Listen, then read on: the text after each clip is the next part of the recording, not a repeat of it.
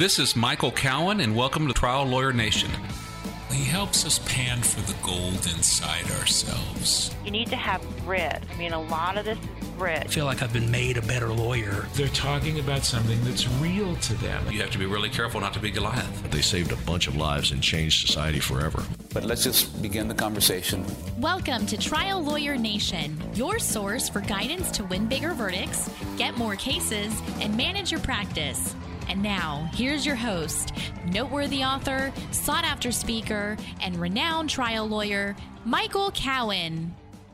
Welcome to Trial Lawyer Nation. Today we have Ben Glass. A lot of you probably heard of him. He's a lawyer from Virginia, and he owns a company called Great Legal Marketing. I went to one of Ben's seminars about 10 years ago, and it really changed the way I thought about marketing and running a business. In fact, his advice and seminars actually put me along the road to actually where I'm doing a podcast now, along with all the other things, and it's really helped me grow my business. He does a great job explaining the thought process that a potential client goes through before deciding whether they're going to hire an attorney, and if so, who they're going to hire, and a lot of other great legal marketing tips. So I hope that this conversation will be useful to you and help you grow your practice.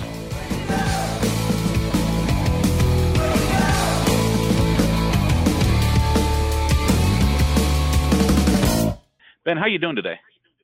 I'm doing great, Michael. We're graduating my youngest biological son from high school tomorrow, so Wow. The house is filling up with guests, and the sun is back out in Northern Virginia. So we're doing well, thanks. Well, I appreciate you taking the time to come on. I know you're a busy guy, and so tell me a little bit about what all you have. A law practice, and you have something you do that helps lawyers with marketing. Tell me a little bit about who you are and what you do. Yeah, sure. So I have a traditional small plaintiff's personal injury practice. I've been doing this, I can do the math, about 35 years now. As many lawyers, sort of the typical path is they get out of school, they work for somebody, and at some point they say to themselves, as I did, well, gee, how hard could it be to start a law firm? So after about 13 years of working with some really good guys and a good team, I left to venture out on my own. I was a good lawyer. I had good results. I could try cases, all that, and didn't know what I didn't know actually about building a practice. And so, first couple of years, I struggled a bunch. Again, I could do the lawyer stuff, but what I didn't know about was how do you attract clients without breaking the bank? I was competing against, in the PI world, Michael, a lot of big money. Yeah. So I began to study marketing, and I particularly look outside the lawyer world. To see what other successful businesses were doing to get noticed in a way that didn't require being the highest spender in the marketplace. Because that's one way, truly. I mean, you can be the biggest spender, and you can get the cases. But I, as many lawyers, I wasn't in a position to afford that. I discovered a guy by the name of Dan Kennedy, started to study Dan's stuff, which led me to a lot of other outside of the legal marketers, and very intently and very deliberately began to ask myself, how could I take these good ideas that I saw other industries doing, other small biz owners and other industries doing, how could I bring them into law and turn the practice around? In doing that, I looked around again and said, well, is anybody teaching this to other me's, right, other solo and small firm lawyers? There really weren't a lot, and a lot of the material that was out there was provided from inside the legal profession. So the ABA had stuff, various trial lawyer groups had stuff, but it was all the same stuff, and it wasn't what I was doing. So about 13 years ago, I started a company called Great Legal Marketing. It's really a marketing consulting business. We don't sell you pay-per-click ads. We don't build websites. We teach solo and small firm lawyers across the consumer services spectrum how to attract good clients, and now today how to build a real business. So we've really broadened what we do. It's about getting new leads, but that's actually probably the easy part now. We've got to figure it out. How do you build a company? How do you build a business that has good culture, attract and hire the right people, and get your fan base, your past clients to really evangelize for you? That's the secret. That's the hidden secret for those of us who aren't spending the most every month in a market. And that's true. And I've tried it different ways. And I think like I said, I went to one of your summits back in 2008. That kind of started me on a journey, and I've actually tried the mass marketing and found that, while it can work, I don't want to handle 100 small car wreck cases or 500 small car wreck cases. That's not what I want. I wanted a different type of practice, and so we market. Actually, we just market to lawyers for referrals. We don't even market to the public. It's a very different business model because I only want one type of case, and I want a bigger PI case, and luckily I'm in a point in the market where people will refer them to me, and so we actually did the math, and we made more money per average on our referred cases than we did on our signed up cases with no referral fee. And you said something very important, was that you knew what kind of practice you actually wanted to have. And so what's good for you and what's good for me isn't necessarily what's good for everyone else. But and it's an important point. Lawyers need to think, Michael, no matter what they've done in the past, what do I really want this practice to look like? Who do I want to see walking in the door, both as employees and as clients? Let's figure that out first. And then let's build common sense, effective marketing to attract that client, and frankly, to repel those that don't match what you want for your perfect practice.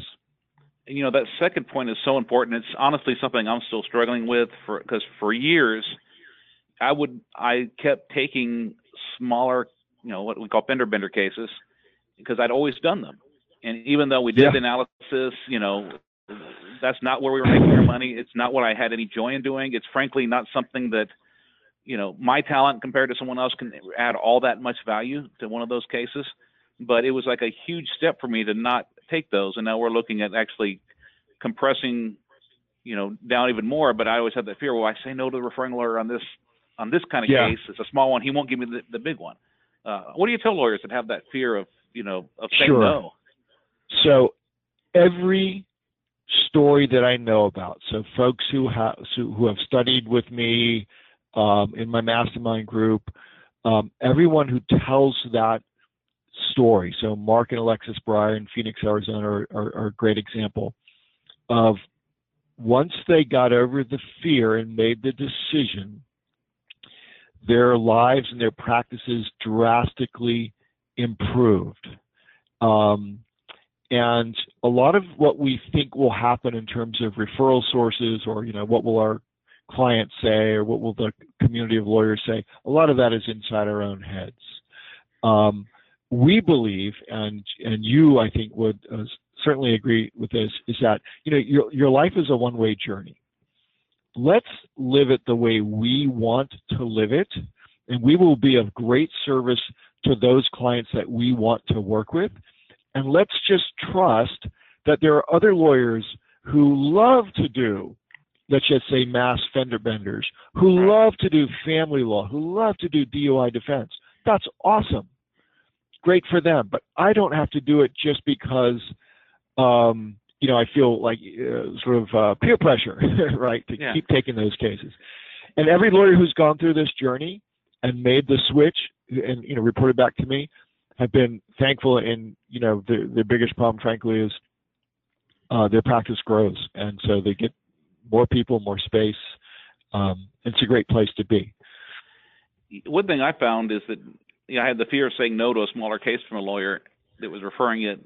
Then when I did say no and said, no, I'm sorry, I only do these bigger cases, then suddenly I went in that other person's mind from being the small case lawyer to the big case lawyer. Then he started referring me the big cases and someone else the small cases.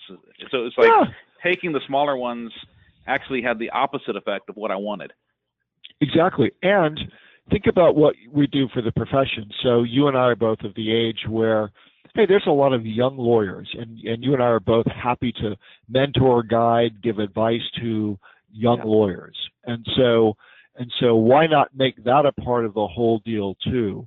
And so whether you hire someone to do those cases inside or you develop for yourself your referral sources now that you're sending these cases out to, you're helping the clients get to somebody who loves doing the cases, and you're helping these other young lawyers who, our profession is filled with stress and frankly a lot of toxic energy.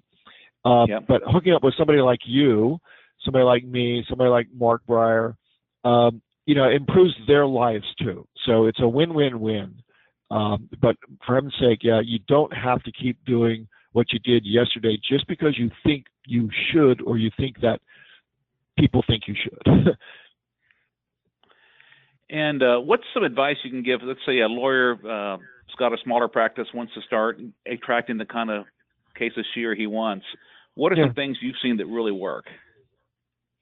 Well, I think so. What we've already talked about, number one, is being very clear in the type of cases you actually want to see walking in the door, and then having very clear criteria so that the decision making, when that close one comes in, or the one comes in and maybe the phone hasn't rung, in a day, and now one's coming in that's in a it's in your no take batch, but having it very clear so that your staff is turning those cases away, referring them out, whatever, so that you don't even get tempted to go there.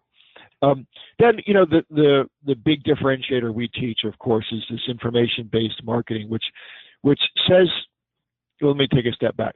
I think lawyers make a mistake when they don't look at marketing through the consumer's eyes. So think about this in your world and mine, personal injury world. Yesterday, the person was not even thinking about hiring a lawyer because their day was good, their life was good. Last night, they had an accident. So now, Michael, all of a sudden they are thrust into our world. They have no experience typically in choosing a lawyer. They have no experience in dealing with claims adjusters. And it's totally disruptive to their lives, right? They planned to go on vacation next week, and now they're in a hospital or something like that. So that person really doesn't care, I think, how many years Michael has been practicing law or how many awards you have. They have a problem to solve, and that is doctors are calling, insurance adjusters are calling, and my family has given me advice on what to do. And I don't know what to do. And so we think providing useful information that answers and helps them where they are first, rather than saying, hire me, look at how good I am, which is what everybody else is saying, right? That's kind of the secret inroad. Now, you won't get every case, but it helps them develop a trust factor with you when you're giving out free, useful information that teaches them, here's what you say to the adjuster today, here's what you might be thinking about in terms of hiring a lawyer. And so here's some criteria, here's some questions. Because today's consumer, Michael, they are skeptical, right? If they're buying from Amazon, they're reading the reviews, they're reading the product descriptions, and more today, they're doing the same thing with lawyers. Because in the old days, I had to go make an appointment with you and sit down with you. Well, today I can visit 10 lawyers, quote, on the internet, watch videos, read stuff in an hour. And so that's what we are competing now in a world where they want info. They're not necessarily going to make a hiring decision next hour. It's another thing lawyers, I think they mistakenly believe that if they don't hire me today, they've hired somebody else. That's simply not true, and it's certainly not true in our practice. So that's the first thing. Look around at what everybody else is saying on their websites and try to say something different. The different thing we believe is this offer of free information that gets a conversation started. Yeah, that's interesting. And I've actually taken the lessons I learned from you and applied to lawyer marketing, because we actually, all our competitors send out brochures saying this is how great we are, this is how much money we've made, whereas we say, come to our seminar and we're going to show you exactly how, we've had some success, and we're going to show you exactly step by step how we did it, give you all the documents we used. And frankly, the people that aren't going to refer it out, I want them to do a good job.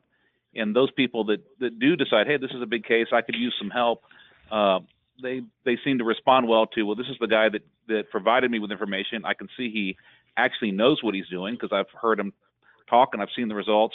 And he didn't pressure me. He didn't say, I won't help you unless you help me. And I think that giving first also, there is a little bit of a, well, he helped me, maybe I can help him when I have a chance.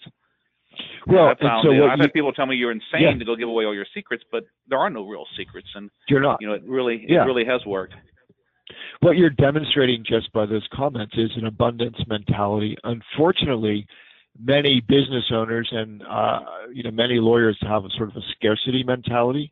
If I don't get it, you're going to get it, and it's not good if you get it.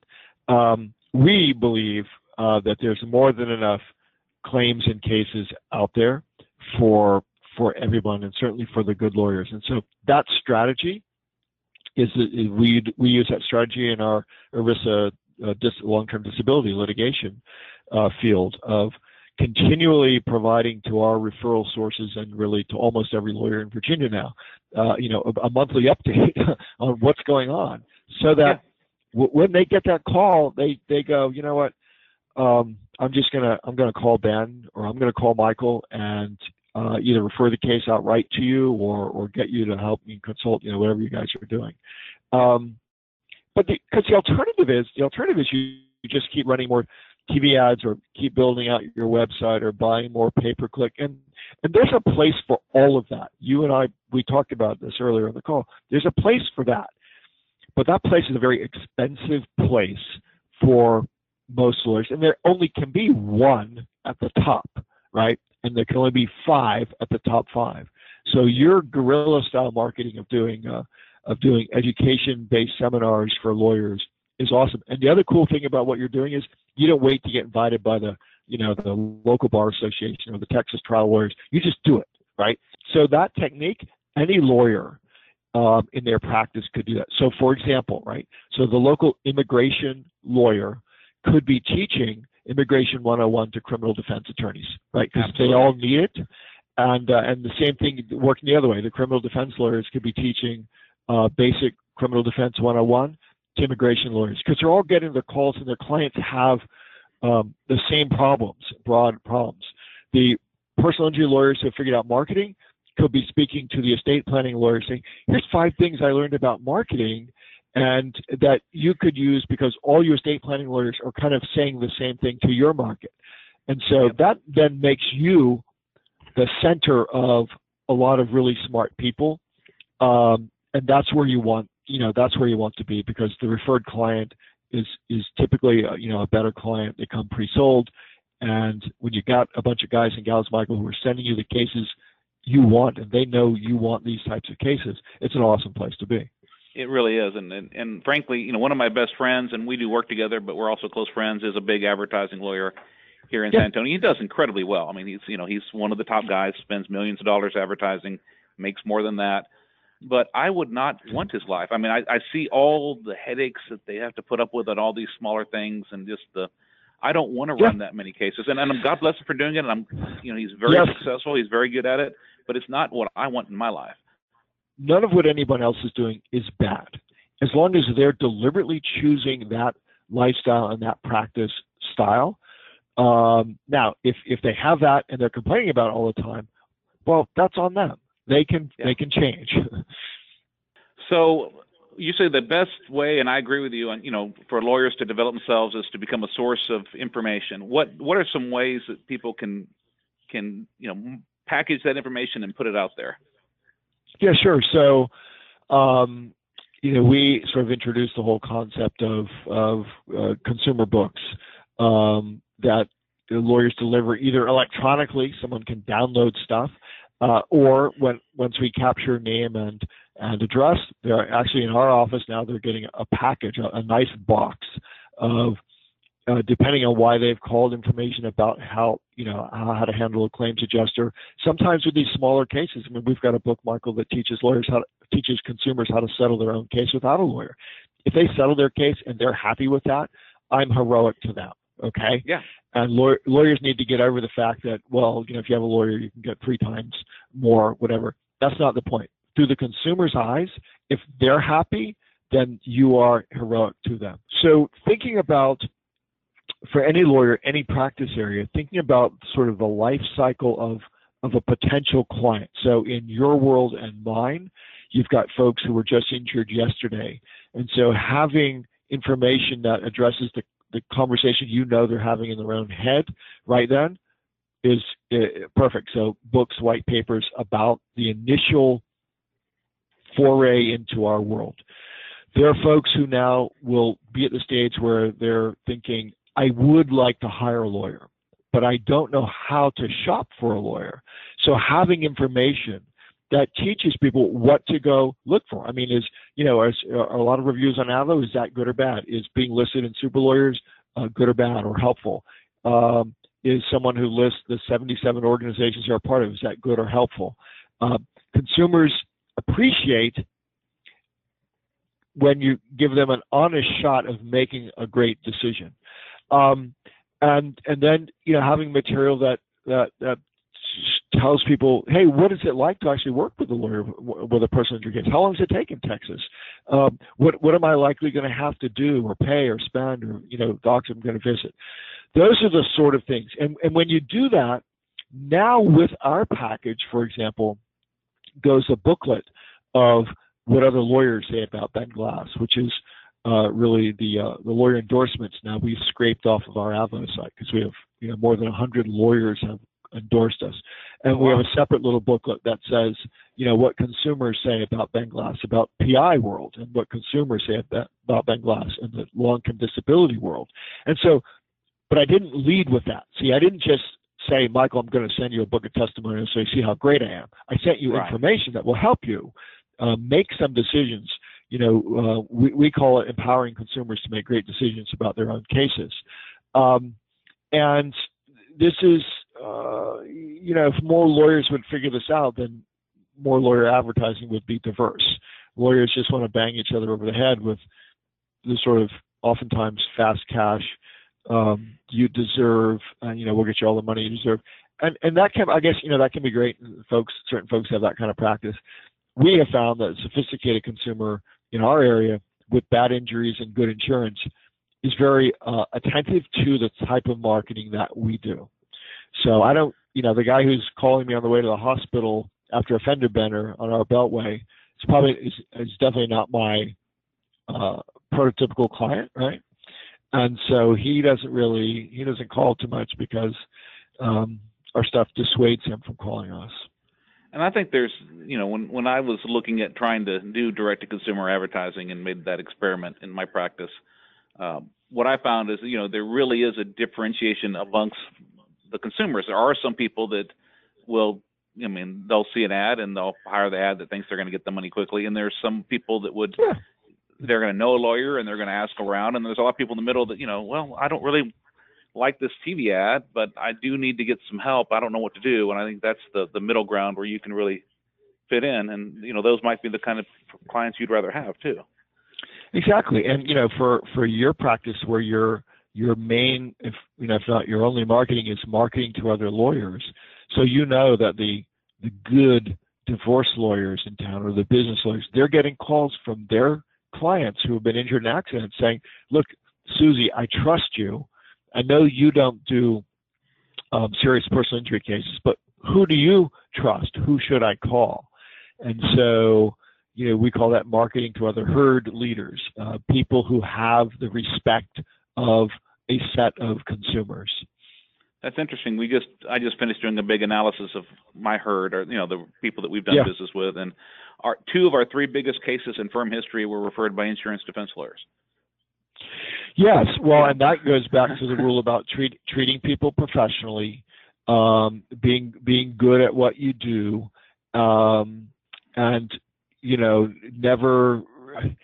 This is like a different subject, but the litigation world is just filled with opportunities to be a jerk to somebody else, even if they're a jerk to you. Right. So our internal working model is don't play games, and over time you earn the respect. So that's awesome. That shows that you're highly respected in the area.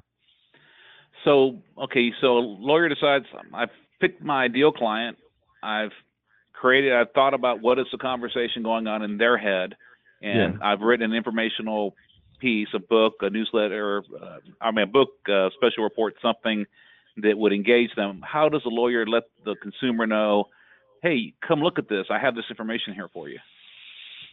A really well-developed, information-rich website is important. Although our revenue, so 70% of our revenue comes from referrals, Right? So we have a great website, and it gets great SEO traffic, and it's years and years old, and so it gets a ton of traffic, and we get a ton of leads from it. Our money comes from referrals, right? But you always, even if that's true, and even if that percentage is the same in your practice, right, you still want to have a great website that makes it, again, easy for the consumer to go and download that information. Also, you want to make sure that your referral sources have that information, so they know, and you can make it easy for them to refer cases to Michael, because hey, I've got Michael's book on serious personal injury accidents or whatever in Texas. So that's how they know about it. The part that most lawyers miss is, even if they create something like this, is the follow-up. So when we've done analyses of where our money comes from and where our big cases come from, we find that, and we track everything. So like I can tell, pretty much if you fill, when you visited my website and what you requested, and what you've seen from us. But it oftentimes is anywhere from 4 to 8 to 12 months in a serious personal injury accident case, between the time someone first raises their hand and gets information to the time they make a buying decision, a hiring decision. And again, most lawyers would say that's not true. That's only because they haven't tracked it. They don't actually know the numbers. And so what we're talking about is, what's that follow-up system looks like? How do I stay in front of the prospect who has now downloaded my book, and maybe I've sent them a package, in an ethical, interesting, non-pushy way? And that's called follow-up. There's really two parts of that. So one part of that is really automated follow-up. So things they get, email sequences, video sequences, mailings they get from your office that are triggered by your CRM, your customer relationship management software. Stuff that automatically goes out. Again, automatic doesn't mean it's not a live person. So for example, at day 10 or so after we've mailed something, Olivia in our office will call you. Hey, Michael, just Ben sent you this package information last week after you requested a website. Just want to make sure you got it, right? Have you had a chance to look at it? Do you have any questions? Her conversation is not, oh, you need to come in now and sign up with us. Do you have any questions? Reach out. If they've hired another lawyer, fine. We mark out. We don't bug them anymore. But most of them haven't. Most of them, they're in that consumer research time. So at the same time as they're having this automated follow-up sequence, which can get deep and long. And again, it's about them. It's about answering questions they have. We're also putting them on our newsletter program, which means they're getting a mailed monthly newsletter. That is probably today about 25 or 30% legal stuff and 75% non-legal but interesting stuff, in order to stay in front of them in an interesting way, again, not pushy, until they're ready to make a decision. Now, having said all that, there is always a path to us. We don't want to say, you can't hire us, right? So if someone wants to come in, if they're ready, yeah, sure, just like everyone else, call us. Problem is, most lawyers only have one path back. Call us and come in for your free consultation. We're providing multiple ways that they can stay engaged with us until they are ready to make a decision. And again, it empowers them to make a great decision about hiring. So how many people do you send this print newsletter to? Today, I didn't go back to look before the call, but it's probably 6,000 or 7,000 every month. So it's our complete consumer database of folks who've called, and we've gotten mailing address, and whether or not they hired us or not, they go on the list. It's our complete list of referral sources, both attorney referral sources and non-lawyers, other small business owners, pastors, things like that. And so people will say, oh, well, that can be expensive. Again, what you want to know is you want to know your numbers. And what we're measuring is how many of my dollars, or what percentage of my dollars are coming from that database, from those referrals? I said it's over 70% for us. So I'm measuring year to year, am I maintaining or increasing that level? So people will say, well, I didn't get any calls from my newsletter. Well, what you really want to measure is the percentage of dollars coming in from your list, from your tribe, from your herd. And so there's a lot of things we do to cultivate and stay interesting to that list. But that's what we do. And I've got lawyers, who mail 15 or 20,000 newsletters a month. And they get back in new cases by about the end of the first quarter of the year. They get back their revenue. They're even really on their years spent. Actually, these are guys and gals you don't start there, okay? So they have very sophisticated direct response marketing. They're not on TV. They're not on radio. They have deep relationships with journalists, deep relationships with other small biz owners, deep relationships with their community that they've cultivated over time. They're doing all sorts of programs, Teacher of the Week, Student Athlete of the Week. We ran a soccer sportsmanship challenge for local high schools here.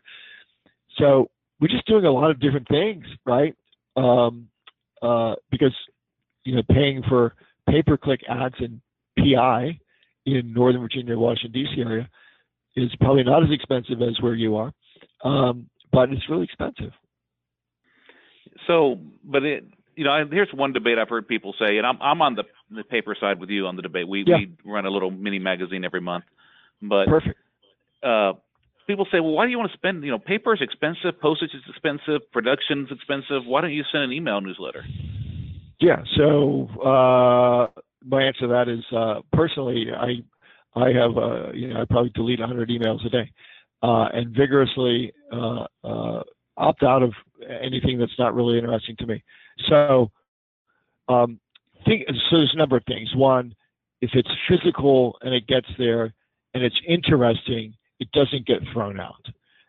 I know my newsletters, parts of them get put up on people's refrigerators because I talk a lot about success and how to achieve and stuff like that. So it doesn't get thrown away. It gets passed around. It shows up regularly. The open rate of email is decreasing, and the actual readership. When's the last time, Michael, you spent like 10 minutes reading an email, even if it had cool links? Probably never in the last 5 years. I don't have time. Really, we just don't do that, right?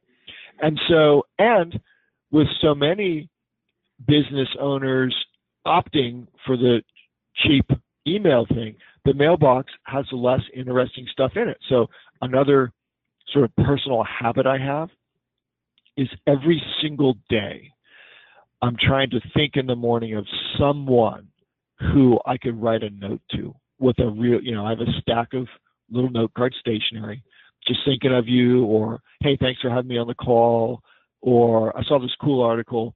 Every single day, a personal hand-addressed, handwritten, hand-stamped note is going out to someone in my universe. It's not about me, it's about them. But these are the little things that, Michael, even someone who's just starting a practice could do that. They could go to some, as you said, the marketing vulture and get, commit themselves to months and months of pay-per-click ad or social media management or stuff like that. We're saying you don't have to do that. Even if you couldn't afford to mail your newsletter to everyone, at least get a good graphic designer, get a good printer, print up 100 of them, have them in the office, give them to everyone who comes in. When you see someone you want to send a note to, fold up one of the newsletters and send it to them. The important thing, though, is that the newsletter not be boring. I get probably 100 newsletters a month because I have a lot of lawyers around the country who send me their stuff. And, some of them are drop dead boring because if I get one from a tax lawyer and the whole damn thing is about tax, it's like, oh, that's horrible. It's not exciting at all. But I get other newsletters that when they come, I put them right to the top of the pile. I want to read them because they're writing about their families. They're writing about cool celebrities in their community. They're holding up, the crossing guard of the month, doing neat, interesting things in the community. like Abe Lincoln. One thing I've always found, because with the newsletters, they need to go out every month or whatever. Some people might do 2 months or quarterly. We find I've taken your advice and said every month. But it is a struggle to get something out every month. I mean, how do you find time to do everything and still practice law? Yeah. So, well, that's a big two-parter question. So the second part is, what does it actually mean to practice law? So today, earlier today I was talking to I have a personal CEO coach. I'm like, I'm handling fewer cases than I've ever handled in my life. We're making more money than we've ever made before, and we're helping a lot of clients. So is Ben practicing law or not? Our clients are happy. My wife is happy. I'm happy. So that's a whole different discussion we can have one day. But before that, there's a couple ways to do this. The way I like to teach is you have a folder, a little manila folder you keep on your desk, you keep in your briefcase or your bag, whatever. And as you go through the month, you will see interesting things. An article in the local paper about somebody else's business, or a local sports team, a local high school team that's doing well. You might hear a story from a client. You just put these little notes into your what I call my newsletter fodder folder, and I have these. I have these both for Great Legal Marketing and for the Ben Glass Law newsletter, and these become your idea prompts. Okay. Now it's great if you can get a team, a graphic artist or somebody, and these folks you can find them on various internet sites where you're contracting out. Just a lot of really good, talented people in the world. So that all you have to do is come up with the ideas, right? And they can go out and find photos for you. The other thing, another cool strategy is to just open your iPhone and look at the pictures you took in the last month. Because that will remind you, oh yeah, we had this event at school, or I was at my kid's soccer game, or something like that. And these become your idea prompts. That's how you do it. There are services. I mean, we work closely with Sean Buck of the Newsletter Pro. What they do is they call you and they'll interview you.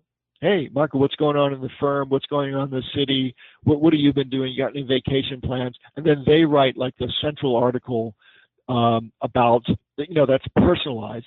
They will then, and every newsletter is customized, but they may have stock articles about, it's summertime, and so the 4th of July is coming up, so here's some good recipes for hot dogs or whatever. Here's the history of the national anthem, things like that. So there's all sorts of services. I think the important thing is you want to have something in that newsletter that's personal to you, telling a little bit of your inside, behind the curtains story. Maybe it's what the kiddos are doing this month. Maybe it's about your vacation. Some lawyers are kind of very shy about this one. No one would want to know about that. That's actually not true. People are interested. They want to know you for more than, hey, Ben's a good lawyer. And so people know my story, which is dad to 9. I've got kids adopted from China. I run 2 businesses. I referee soccer games. They remember all of that more than they remember, and what kind of law does he do, right?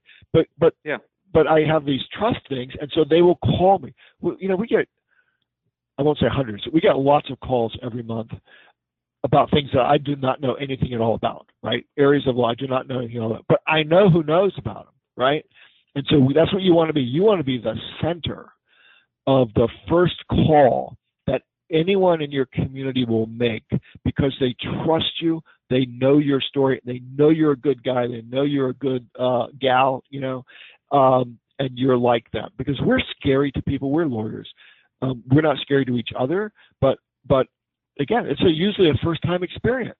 And the number one thing they want to know is Ben an easy guy to talk to, or is he like all those other lawyers I've heard about? Because I think they're all jerks. All I hear about is how crazy they are. They're on the front page of the newspaper, right, every day. Some crazy lawyers. So we want to lower that barrier so people will have a conversation with us. And then, if nothing else, if I have a conversation with you and I've helped you on your way, I'm going to ask you and you are likely to go online and say something nice about me online. And we don't have to wait till the end of the case for that to happen. My struggle, like I said, I first went to the first Great Legal Marketing Conference with you, joined the GLM, got all excited, and was going to try to write my own monthly newsletter. And it was the first few months, it was a monthly newsletter, and then I got busy doing cases, and it was we'd go 2 months without one or 3 months without one, and have varying lengths. And it was a real struggle, and it actually took me years to come up with a system that worked to get a monthly newsletter out.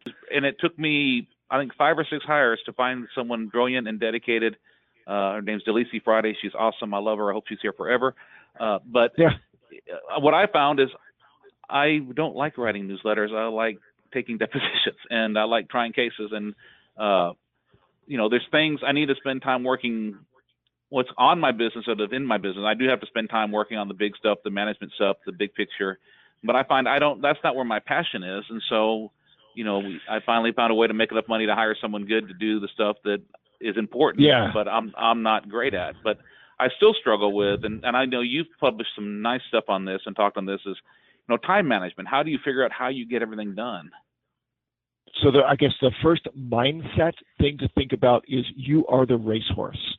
If you aren't, for you, Michael, you said you like being in trial, taking depositions. Well, if you're not doing that, then you're not doing what's the highest value use of your time. So we have to engineer your environment in order to put you in trials, put you in depositions, because that's what you like doing, and that's what you're making your money. Right. Now, when you're taking a deposition, ain't nobody walking in and go, Michael, there's a phone call for you, right? Or your email's not dinging and you're answering that. So we know that you can go periods without answering the phone. I have not, in the last 10 years, I have not taken any unscheduled inbound phone calls, except, only exception is a judge or a judge's clerk calls me, right? All of my other calls are scheduled. So if you call me and say, I need to talk to Ben, first you'll get screened out if you're, a vendor selling something, because I've got other people to take care of that. But hey, I need to talk to Ben about a case. Let's say you're a client. Terrific. Ben's available. It could be, if it calls in the morning, it could be today at 4:30. But we're going to schedule it so that I'm ready and you're ready. And the call's going to have a start and an end time. So that is a big thing, because in a book that your listeners should go read is a book called Deep Work, if you haven't read it, by Cal Newport. It's a good book. It's one of those I read. It's one of those I read every year, and I just finished my reread of it for 2018.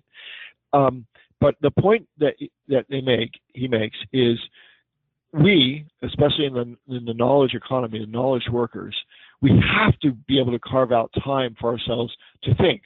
For you and me, thinking about the cases, thinking about the running of the business.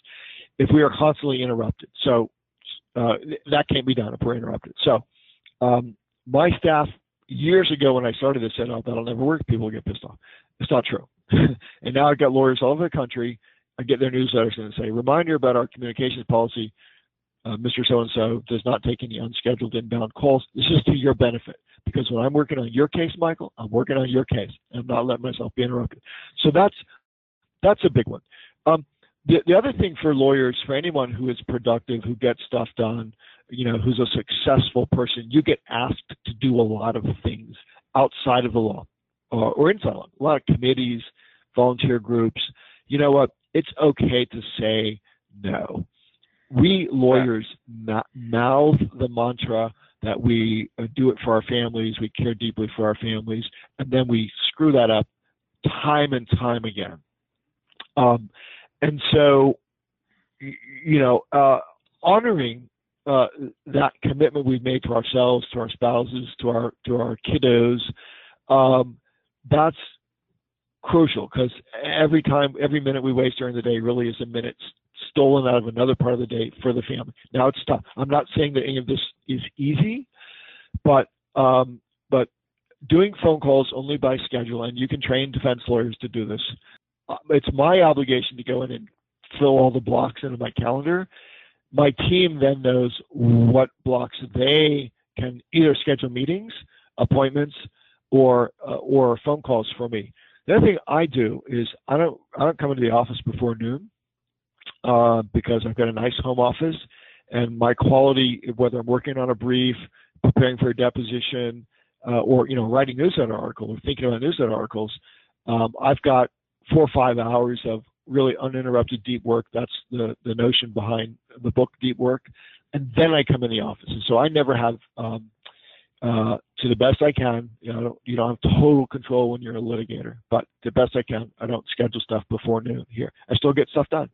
And then, I've talked a lot to your very simple question, but most lawyers believe this can't be done. Most lawyers believe, they're slaves to the client, they're slaves to the process.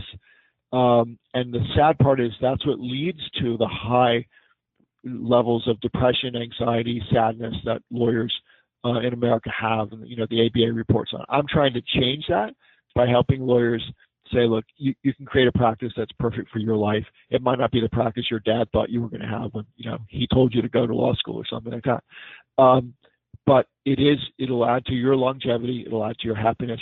In the end, it's really good for the clients too. It's really good for the clients to have a lawyer who's not totally stressed out and burned out about the practice of law. I mean, think about that. Most lawyers who get in trouble ethically, it's because they're burned out, they're tired, and they're overwhelmed. They don't know how to run a business, and they don't know how to control their own time. So I'm giving you permission to grab a hold of your time. And I'm telling you that the most successful lawyers I know in the solo and small firm market are not working 60, they're not working 80. They're working on the fun stuff, like you said, whatever is fun for them. They're making money, and then they're hiring people who can do the stuff that the lawyer is not totally in love with, right? Right. So I love meeting new clients, but if I never sat for another deposition where my client is deposed for 4 hours, that would be okay with me, right? I got people who can do that. Exactly. I got people who can do that. Yeah. So, you do help lawyers. You have this great legal marketing. I'm actually a member. And I find it has enough value where I pay for it, even after all the stuff I've learned the last 10 years. In fact, I'm in the process. I'm not going to be able to make the next meeting, but I'm in the process of moving up to the mastermind level. Great. Because I do find it valuable. But just for everyone else listening, what do you offer at Great Legal Marketing? And if somebody wanted to join, or find out more, how could they find out more about it? Right. So thank you for asking that question. So there's two things. So I guess what we say is, look, no matter where you are, whether you're a new solo with no other staff or someone like you who's very accomplished, we're really good at helping you analyze where you are and figuring out the most efficient use of your next dollar, your next hour you're going to spend on the practice building side. So there's a ton of information at greatlegalmarketing.com. Most folks join us at what we call our gold level, where we're teaching them how to get more leads, because lawyers who come to us, that's like their number one question. How do I get more leads? How do I get more cases? They come in that door, and what we teach them really is what we've talked about in this call, and that is that it's a lot more about the mindset first.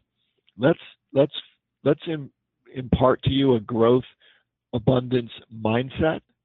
We'll teach you how to get more cases, because frankly, it's not that hard once you know what to do. It's not that expensive once you know what to do. We'll stop you from spending the bad money, right? So before you go sign that 6-month contract with whoever, we'll help you think about that.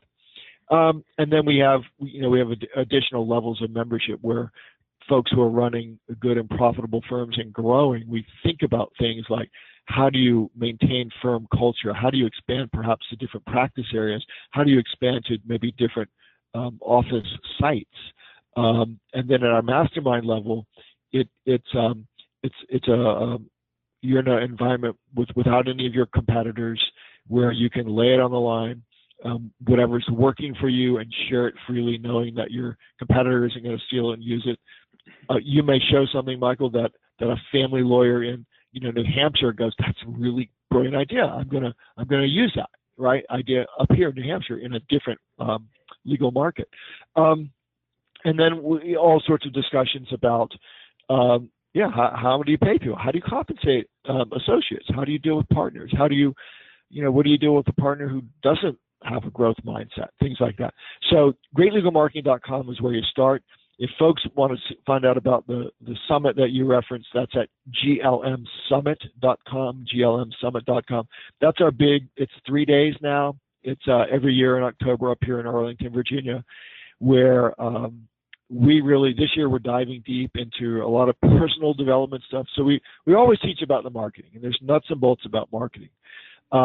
But as we've gotten sort of more sophisticated and knowledgeable and dealt now with thousands of law firms around the country, a lot of lawyers want to know, how do I live a really highly fulfilled life? How do I stay physically, spiritually, financially fit? Who should I hang out with? Who should I be reading? What sort of habits should I develop? How do I grow a great team that will allow me to leave for extended periods of time and not have to worry about the practice running? So that's what we'll be talking about a lot this October, but that's at glmsummit.com. Great.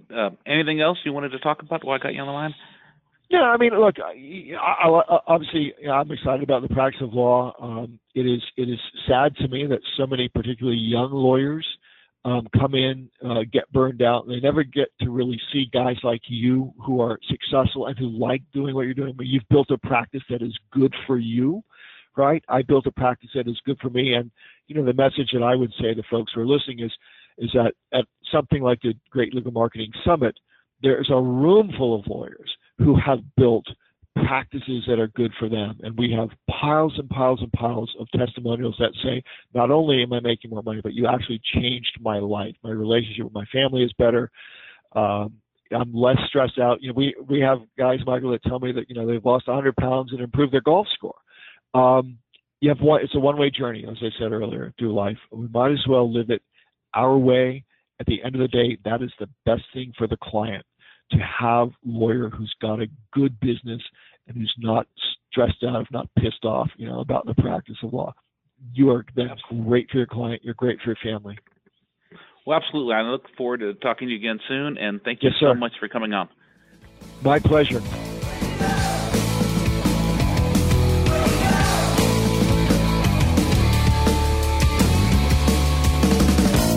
Thank you for joining us on Trial Lawyer Nation. I hope you enjoyed our conversation with Ben Glass. As trial lawyers, we're always learning how to work up our cases, but it's also important to think about, how do we get the cases that are worth working up? We've been getting some feedback from listeners requesting specific topics, and we'd love to do that. So if you have a topic that you'd like to address on Trial Lawyer Nation, or a guest that you'd like us to have, please contact us. You can either email Delisi Friday, she's my marketing assistant, DELISI at Cowenlaw, COWENLAW.com. Or you can go to our Facebook page for Trial Lawyer Nation and make a comment on there, and we will do our best to accommodate you. On the topic of marketing, next week we have Devin Hers. Devin owns a company called Dynamic Marketing Consultants, and he's actually the person I use to do all my firm's marketing. He's got a lot of great ideas and has really helped me build my practice, and I thought maybe he could help you. So come and listen next time on Trial Lawyer Nation. Each year, the law firm of Cowen Rodriguez Peacock pays millions of dollars in co-counsel fees to attorneys nationwide. Are you an attorney with a catastrophic injury or wrongful death case you'd like to discuss with host Michael Cowen? If so, you can reach Michael by calling 210-941-1301 or send an email to michael@cowenlaw.com. We look forward to talking with you again soon as we continue to explore powerful insights from our amazing host and remarkable guests here on Trial Lawyer Nation. Until then, please be sure to subscribe and review this podcast on iTunes or your favorite listening app so we can continue to reach more listeners. Visit us at www.triallawyernation.com to send us a message, listen to previous podcasts, or learn more about Michael Cowen and our guests. This podcast has been hosted by Michael Cowen and is not intended to, nor does it create the attorney-client privilege between our hosts, guests, or contributors and any listener for any reason. Content from the podcast is not to be interpreted as legal advice. All thoughts and opinions expressed herein are only those from which they came.